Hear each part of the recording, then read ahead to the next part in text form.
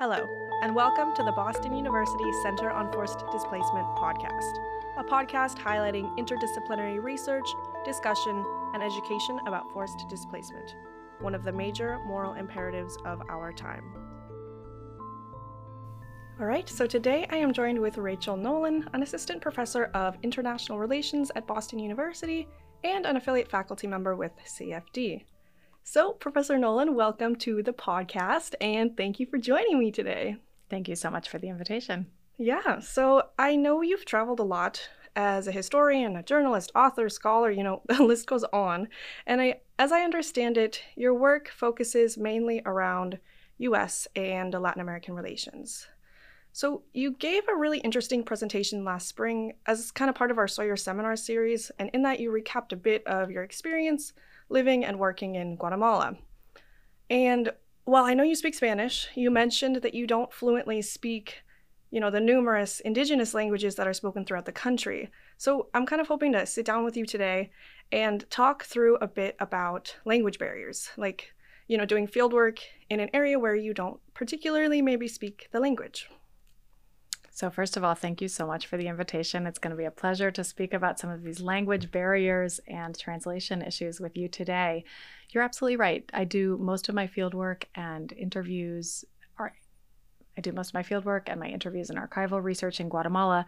Something that people don't tend to know about Guatemala, unless you've had the opportunity to live there or travel there, is that about half of the population speaks one of 22 Mayan indigenous languages. And so people think of Latin America, they think of Spanish. That's true in many countries. Obviously, Brazilians speak Portuguese, Haitians speak Haitian Creole.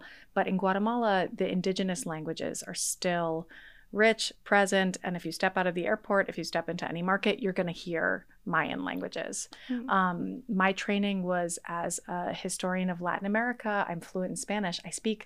You were very kindly said I'm not fluent. I don't speak Mayan languages at all. So I speak a couple of words, uts means good in many Mayan languages, but this is not something that was part of my historical training.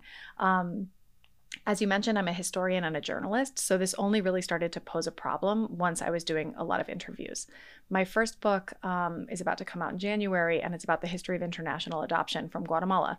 For that project, I was mostly doing archival research or interviews in Spanish, and that despite the fact that many of the women who relinquished their children for adoption on the international adoption market, because that's really the right word for something that was so highly commercialized. Many of the women who relinquished their children for the international adoption market were indigenous and spoke Mayan languages. But all of the paperwork produced for the adoption process was done in Spanish by Spanish language speaking social workers, lawyers, etc.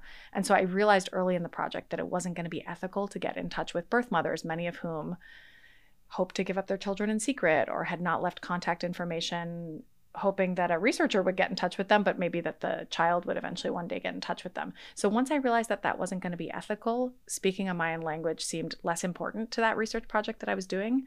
But recently, as you may know from presentations at the Center on Forced Displacement and other work that I've done at BU, I've gotten really interested in the issue of deportation. And there's much the language barrier with people who speak Mayan languages is much higher, because if you think about the kinds of people who are forced to migrate to the United States, many of them are from the most impoverished, dispossessed communities in Guatemala. That overlaps really strongly with the Maya indigenous groups. So I am looking into learning one of the two Mayan languages, Quiche. I barely started putting together who I could learn that from, etc. But that hasn't been part of my past research, and all of the people who I've interviewed who are Mayan language speakers have spoken either fluent Spanish or English, but that's a real barrier to doing the kinds of research that I want to do on deportation. Yeah, so I guess, this is like a new project for you then, and a new obstacle, I guess, in a lot of senses.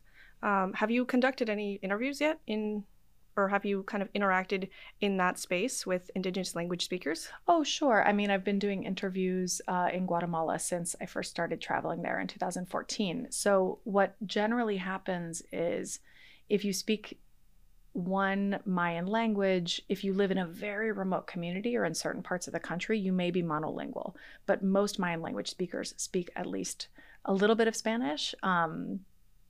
But as a researcher, that may put that person at a disadvantage, or they may not be able to express themselves most fully when doing an interview with an outsider. So in those cases, you need a Mayan language interpreter, and then you're always playing telephone, right, between whatever the language in question is and then the language that you may speak fluently, be it Spanish, be it English. So it's only recently that I have started this new project and thought, okay, now's really the time to address my language deficiencies. And I will also say, even for those of us who are even for those of us who are fluent in other languages, when we're doing historical research, we're doing our own translations, and most of us are not trained translators. So that brings up a whole kind of other set of issues. Yeah. And so when you first kind of started delving a little bit deeper into this work, working with indigenous speakers and kind of working maybe alongside translators, was there any kind of initial discomfort, and how did you kind of like enter into that space? Well, I think anyone who does research in a country that's not their own is gonna, feel some initial discomfort, and that's part of what is interesting and useful, I think, not just about a historian or a journalist going somewhere that might be unfamiliar to them, but for a student too. I'm always trying to get my students out the door into some kind of study abroad program or something even less structured than that, so that they can experience some of that discomfort. So I don't think discomfort in itself is a bad thing. I do think it's important for researchers to know where their blind spots are, and often those blind spots can be linguistic. And so many researchers in Guatemala think that it's perfectly adequate to go there, speak only Spanish, and gather data or interviews that way. That was maybe the case when I was doing archival research, because there's not just a language barrier in Guatemala. There's significant discrimination against indigenous language speakers. Most of the official documents are in Spanish. There was a genocide against Maya indigenous peoples in the 1980s. So this is a historically dispossessed community. If you're going in looking for certain kinds of documents, government decrees, official reports, those are all going to be in Spanish. So you can meaningfully do research in Spanish in Guatemala, of course, but then you've got this massive blind spot when it comes to the very numerous indigenous community there. Yeah. So I guess thinking about that and those blind spots, in terms of kind of the ethicality of entering into a space where, you're thinking about the blind spots and wondering where your place is alongside of that as a researcher, maybe coming in with the comfortability of maybe I only speak Spanish, should I only stay here? How do you kind of think about that as a researcher? Yeah, that's a great question. And there's, most anthropologists who are cognizant and reading scholarship in their field are aware of the kind of what they would call positionality, or just what it means to be someone who looks white and is doing research in Guatemala, or who looks foreign, or who looks Spanish speaking, et cetera, or who is Spanish speaking or is white in those spaces. And so I think the number one first thing to do is to look up the research that's being done about a community by members of that community. So there's a kind of request, or kind of even slogan in Native American studies that says no research about us without us. The idea being the Native scholars should be in front leading whatever the particular research agenda is. And in Guatemala, we're extremely lucky that there are Quiche-speaking anthropologists like Irma Alicia Nimatu Velasquez, who's done incredible work in both Quiche and Spanish, trying to explain some of the migration flows that I'm interested in. So my first step is not to try to barge in myself to a community that may have historical reasons to be fearful of outsiders, for example, but rather to read some of the scholarship that's been produced by Irma Alicia Nimatu and other scholars that is available to me in Spanish. So there's a kind of way to be aware of some of the ethical problems and the power differentials without shying away from doing research altogether. So just to give another example, I was just reading a book by Eliane Brum, who's a Brazilian journalist writing about the Amazon. And she, for many years, didn't write about indigenous peoples at all, because she doesn't speak Yanomami, she doesn't speak any of the relevant indigenous languages. And then she thought, well, she was writing for Folha de Sao Paulo, which is a major newspaper in Brazil, and she wasn't using her megaphone about those issues. So she eventually moved to the Brazilian Amazon. She still doesn't speak indigenous Brazilian languages that I know of, but she started writing about those indigenous communities respectfully, with translators, with kind of humility about her own position as an outsider. And I think that that's a better solution than someone like her just having the megaphone, for better or for worse, but refusing to use it when it came to writing about certain communities. It's a really fraught issue. And I think that well-meaning people disagree. Yeah. So I guess kind of coming more into your experience, like here I am thinking like, okay, this makes sense. This is a good idea. So you moved to Guatemala for a period of time. How did you kind of go about trying to find a connection or kind of bridge that gap within your research? It's a really fraught question in Guatemala, above all, because Guatemala suffered a 36-year civil war during which 200,000 people died. It's the bloodiest conflict in Latin American Cold War history. And the United States was one of the major perpetrators in that conflict, backing right-wing military dictatorships and backing dictators who were committing genocide during the 1980s. So the US has a really strong historical culpability when it comes to Guatemala. If you arrive and you're a graduate student, you can't, it's not an environment in which you can just call up whoever you want and ask them for an interview. People are fearful of outsiders, they're mistrustful. It's not just a historical question, there's a contemporary problem of violence and street gangs that engage in extortions. So, you know, your average Guatemalan is not going to pick up the phone when you are calling them because they might be fearful that it is someone extorting them, or they're just more fearful of outsiders for very good reasons. So when I was trying to conduct interviews, even really basic interviews in Spanish, I mean, we're not even getting to the indigenous communities question here. Often I would need an introduction from someone who was known to the person in question to be able to get in touch with them. You get someone's cell phone number, you send a WhatsApp message before you call them saying, hey, this, you know, Julio gave me your number. My name is Rachel Nolan. I'm a historian or journalist or so on and so forth. Without personal introductions, interviews were going nowhere fast. Interesting. Yeah, I guess this is something you don't really learn until you kind of go into the field, is like there's no guidebook for how to like, you know, make those connections with your sources and with the people. And so in terms of like your work interviewing, when you were interviewing, you were explaining, you know, some was in Spanish, some was in indigenous languages. What is kind of the experience of trying to like conduct an interview maybe with a translator? Well, conducting interviews with translators really depends on not just the intellectual skills of the translator, but on their interpersonal skills, because there are translators who are language machines and they can translate everything one for one. You know, there are translators who work at the United Nations going from this language to that language and back again. And then there are translators who have social skills and can really put people at ease in the way that you want in an interview.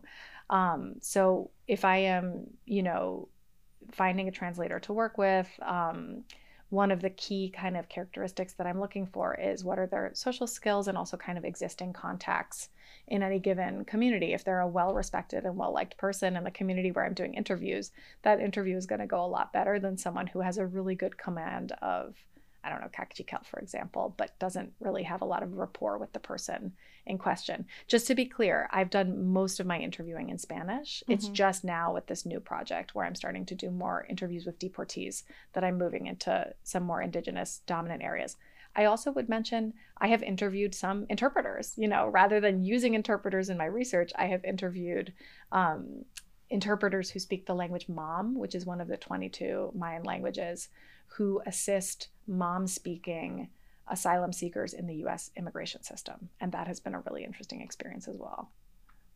Interesting. And so how does the like social connection work? If it's kind of this idea of like you're asking someone else to ask your interview subject a question and then it's being kind of relayed back. I know there's a lot of trust, I guess, in the translator, and you have to pick wisely like who you're using to translate, but how does that like social connection feel? Well, if you don't speak the same language as someone, it's really important when you are interviewing that person to maintain some kind of other cues. So how would I explain? Eye contact, I mean, it sounds silly, but eye contact is more important than usual. Gestures are more important than usual to show that you understand and receive the information that the person is relaying back to you. Wow. Okay.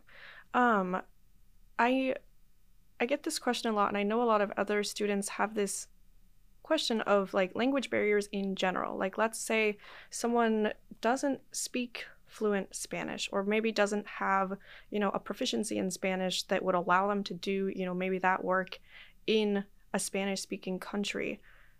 Would you say that kind of like, what would you respond to that in terms of someone who's wanting to do research, potentially maybe in Latin America or even in a country where they don't maybe fluently speak the language?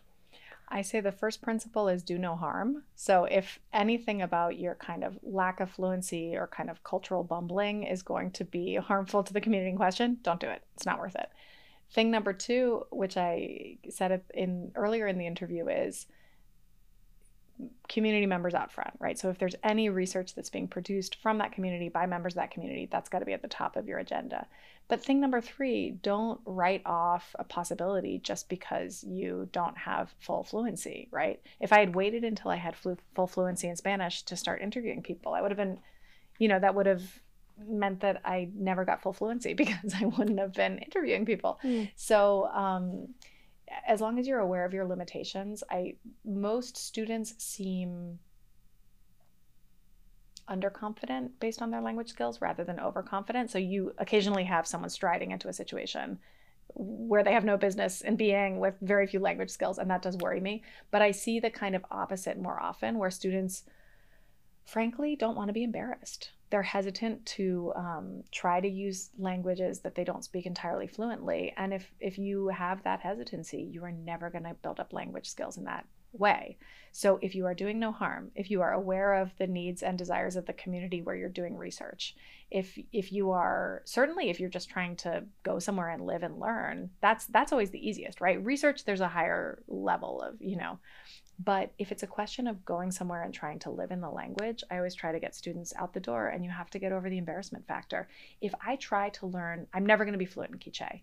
I really want to start studying it maybe as soon as next semester because I have a sabbatical. I have no illusions that I will become fluent enough to do incredible interviews in Quiche. That's not happening for me. I'm 38 years old. I'd be very surprised. But there's a lot more than just language wrapped up in language. What I'm interested in studying is, how the grammar works, how people think about or talk about time in a different kind of language. I mean, some of the more cultural elements that are tied up in language, I'd like to have a little, not perfect access to, because that's not a real thing, but like just a little bit more insight into. And I really think it's time for me, as someone who has written one book about Guatemala, spent a lot of time there, to kind of expand my view beyond the written sources, which tend to be in Spanish, to some of these other lived experiences that tend to be in Mayan languages instead. So that's my kind of next goal and exciting. Yeah. I'm sure I'll get bogged down in the difficulties of learning a new language, but I'm going to try. That is exciting. And yeah, it was kind of interesting for me to hear that you maybe weren't fluent in Spanish, or at least had that full comfortability when you first started working in this field. Well, I grew up in Boston, in the Boston area, in a monolingual English household, and I struggled to become fluent in Spanish. And when I first lived in Mexico in my 20s, I was a freelance journalist, and my Spanish was fine, but it sounded silly. I had a terrible accent, and I was grasping for certain words. There was also a period in my life when I learned fluent German, so that got in the way. And you just have to, always remember that if you're in a part of the world like Mexico, like Guatemala, where people, not all people, but people tend to be kind and generous to those who are making an effort, be willing to meet that generosity with the inclination to embarrass yourself. And then similarly, when you're back home in North America, be inclined to extend that generosity to all those who are struggling with this language, right? And so if I ever hear someone being impatient with a person who speaks English as a second or third or fourth language, it drives me absolutely crazy. Yeah, I agree. Well, that is inspiring to all of us little language learners out there. Duolingo was founded by a Guatemalan, putting in a plug for that. Dang. I have mixed feelings about how useful it is for fully learning languages, but to get started or to kind of include it as part of your daily routine, Luis Van An is, he now lives in Pittsburgh, I believe, but he's Guatemalan, and he created the app. Wow. Awesome. Cool. Well, I'm wondering, if there's anything else you want to add today, kind of about your experience, kind of tackling language barriers. No, I just really encourage people to make the effort to learn foreign languages, because it's really difficult to get outside of your own national worldview if you don't have access to even something as simple as El País, a Spanish language newspaper, or La Jornada in Mexico, or Prensa Libre with all of its many problems in Guatemala. If you can't read the news in another language, you're missing a really serious dimension. So even beyond learning more difficult languages like Mayan languages, which I really hope to be able to do, learning even a really basic world language at the level where you can listen to the radio or podcasts or the news in that language is well worth it for your life. It's a struggle, I know, because I've done it. And so it's a struggle, but it's really well worth it, I think. And then even once you speak a language fairly well, to try to remain attentive to where your blind spots might be, or humble about your ability to really understand what's going on around you at any given time. And you will become similarly productively confused in your native language arena as well, I think. I allow myself to be more confused and think, oh, well, what does that, they're using a kind of business speak. What does synergy really mean? I speak fluent English, but what are they talking about? So it can make you more attentive in all cultural contexts to speak a foreign language. Yeah. Okay. Well, thank you so much for joining me on the podcast today. Thank you so much for the invitation. It was a pleasure. And yeah, for anyone who's out there listening, you can check out Professor Nolan's Sawyer seminar presentation that we were talking about, which is part of our Sawyer Bites podcast, and that'll be linked below. For more information on the new ideas, technologies, scholarship, awareness, and solution identification happening at Boston University's Center on Forced Displacement, go check out the website, www.bu.edu/cfd/, which will also be linked in the description. This podcast is produced by Boston University's Center on Forced Displacement in collaboration with all members of the team.